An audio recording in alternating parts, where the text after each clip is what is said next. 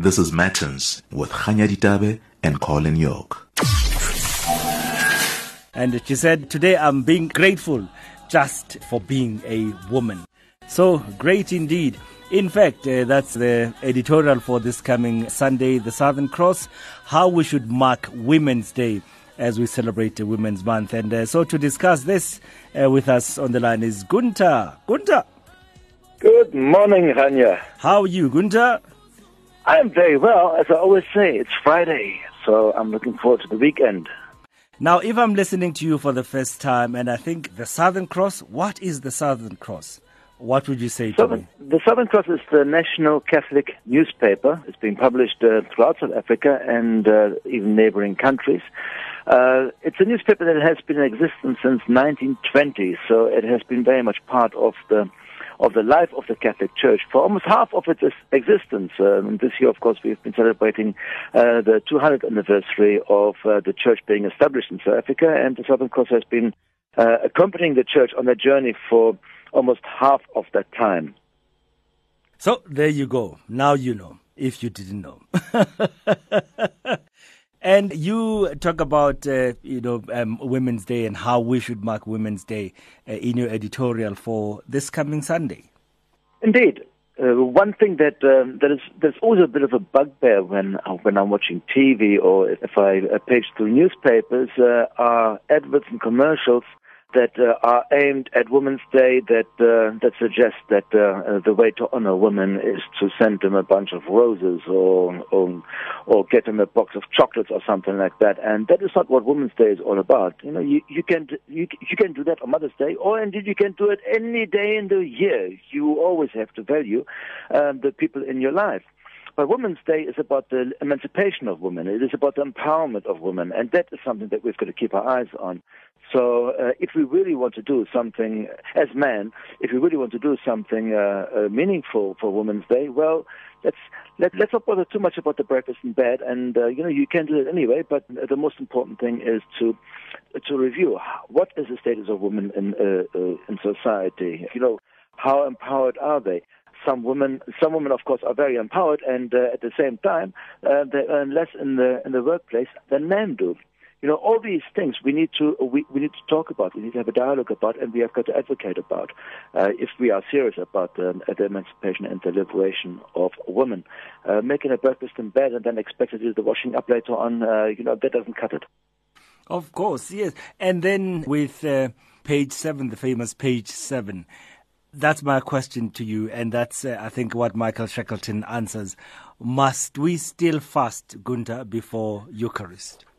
Oh, we do have to fast before the Eucharist. The fast before the Eucharist used to be much, much longer than it is now. And now the fast has been reduced after 1964 when Pope Paul brought in the 1-hour fast before receiving the Eucharist, which, of course, makes things much easier for people. So, you can have your breakfast and then, you wait an hour before you go to Mass and your Eucharistic fast is satisfied. But that is really a matter of practicality.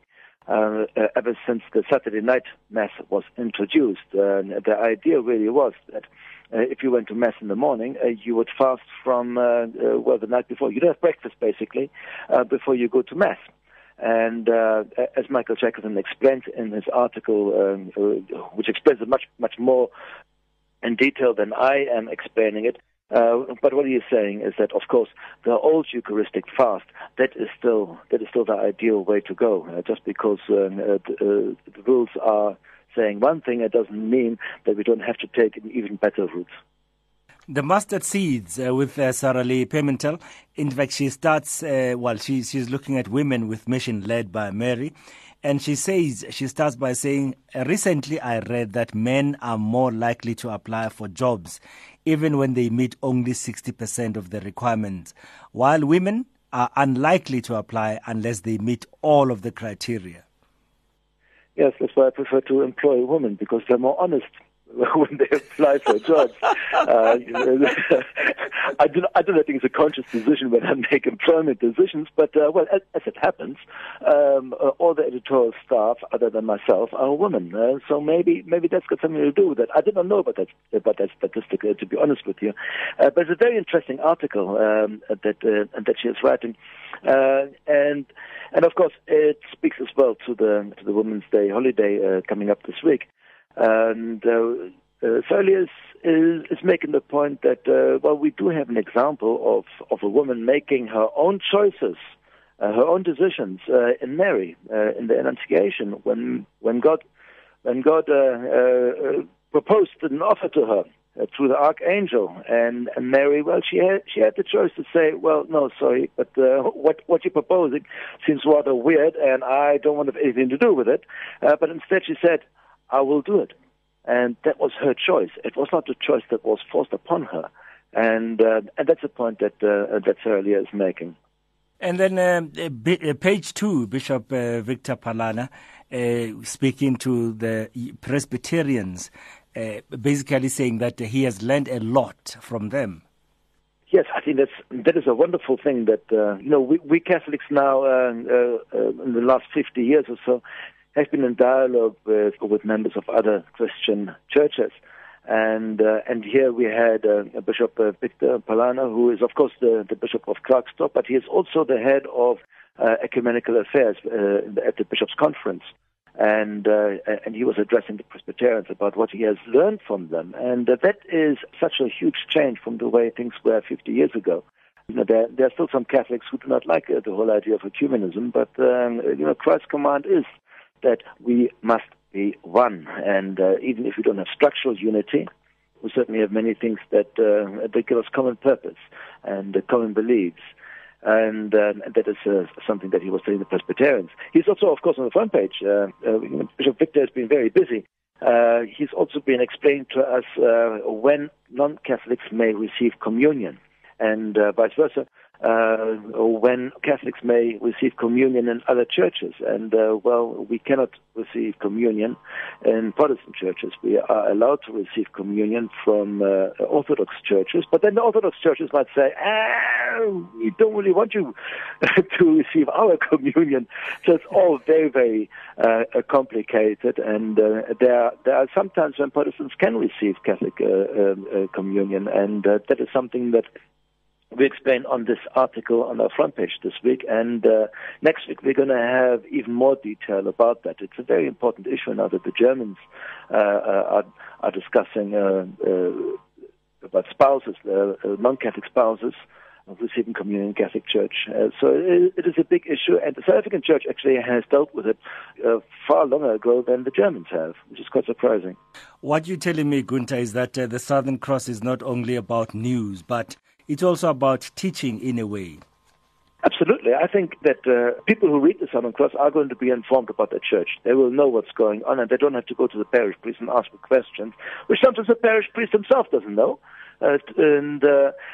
If we know about our faith, we can live our faith better. And if you read the Southern Cross and you listen to Radio Veritas and you read Catholic books, if you absorb the Catholic, not just the Catholic teaching, but also the Catholic spirit, you're going to be a much better Catholic for it. And then, of course, you mentioned that Radio Veritas and the Southern Cross, there's Spotlight Africa, there's MAFM, there's, so many, Trefoil, there's so many, there's Monk Media, there's Merrin Hill Mission Press, all these Catholic media. And in fact, that's that famous letter of Father Russell Pollitt in this week's Southern Cross in Letters to the Editor, where he basically talks about Catholic media.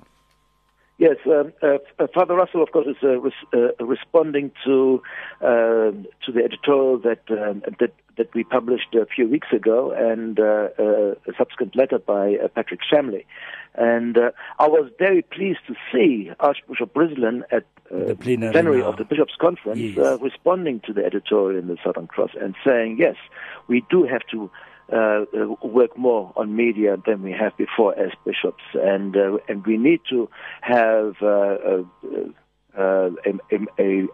media strategy. And I was very pleased to see that there is at last some collective interest. Well, I hope it's going to translate into collective interest from the bishops. I was very pleased to see that, and of course I was very pleased to see that the SACBC is taking the Southern Cross seriously enough to respond to our editorial, and clearly also to what Father Russell wrote in his letter, in which he goes into some detail and also calls, and this is important for you and for me and other people in Catholic media. He's also calling us to introspect whether we are getting everything right, or well, we can't get everything right, but whether we're on the right path, and that is always a good reminder as well that we must also be aware that there's always room for improvement. And then, Gunther, of course, next Monday, the 6th of August, it's the Feast of Transfiguration. And that's the question that's answered, at least in part, on page 10 of the Southern Cross. Yes, it's a reflection by Father Ralph Dahan, who is, of course, one of the great homilists that we have in the South African Church. He's a priest of the Archdiocese of Cape Town, and he's reflecting on the Transfiguration, what it means. I mean, the Transfiguration is one of the most how can I say, weirdest events in the Gospel. Peter and who was with him? Was it John? No, it wasn't John. Andrew on the mountain. Peter couldn't understand what's going on, and he thought, well, shall I build some tents? And Jesus must have been thinking, no, Peter, you're missing the point here. And of course, it's very easy for us to miss the point. If Peter didn't get the point, then it's very difficult for us to get the point. So Father Dahan is trying to tease out what the Transfiguration means. It's still a very difficult thing to understand, but he's got a very nice way of making us aware of what was it all about, why did it happen, and on the same page we also have a little description of the place where it happened on Mount Tabor. And that is going to give us some sort of physical relationship with the site of the Transfiguration. And of course, Gunther Simmermacher has been to Mount Tabor not once, not twice, not 3 times. Many times. I've sort of lost count, but it's always wonderful to be up there, and which is what Peter said. And the whole Holy Land, of course, it is a marvelous place. There's where you walk, where Jesus walked, where you see what Jesus saw when you're on the Sea of Galilee or on Mount Tabor, and you look around. It looks very much like what Jesus saw. It is quite a stunning place. So, Gunther, that's how we end it this Friday for this week's Sunday Southern Cross. You tell me again how to get the Southern Cross if I'm not receiving it already. We can never say it often enough. Parishes often sell the Southern Cross. Most parishes in the country sell the Southern Cross. If your parish doesn't sell the Southern Cross, speak to your parish priest or your PPC chair and ask them why not. And if there aren't enough Southern Crosses left over, speak to them as well and say, listen, increase your order. It is very easy to do so. The parishes can form the Southern Cross, as well as individual. If you, as an individual, want to subscribe to the physical edition of the Southern Cross or the digital edition, which looks exactly the same as the printed issue, and you can read that on your phone or on your tab or on your computer, you can get hold of the Southern Cross. The person to speak to is Michelle. And her email address is subscriptions@scross, that's scross.co.za, and the phone number is 021-465-5007. And if you did not get all those details, you can go on our website and look for the subscriptions tab, and all the information is there as well. The website, of course, is www.scross.co.za. And that's Gunther Simmermacher, editor of the Southern Cross. Gunther, we speak again next Friday, or as something big happens. Indeed. I'm looking forward to it. Have a lovely weekend, and God bless you. And God bless you too. Matins with Khanya and Colin York.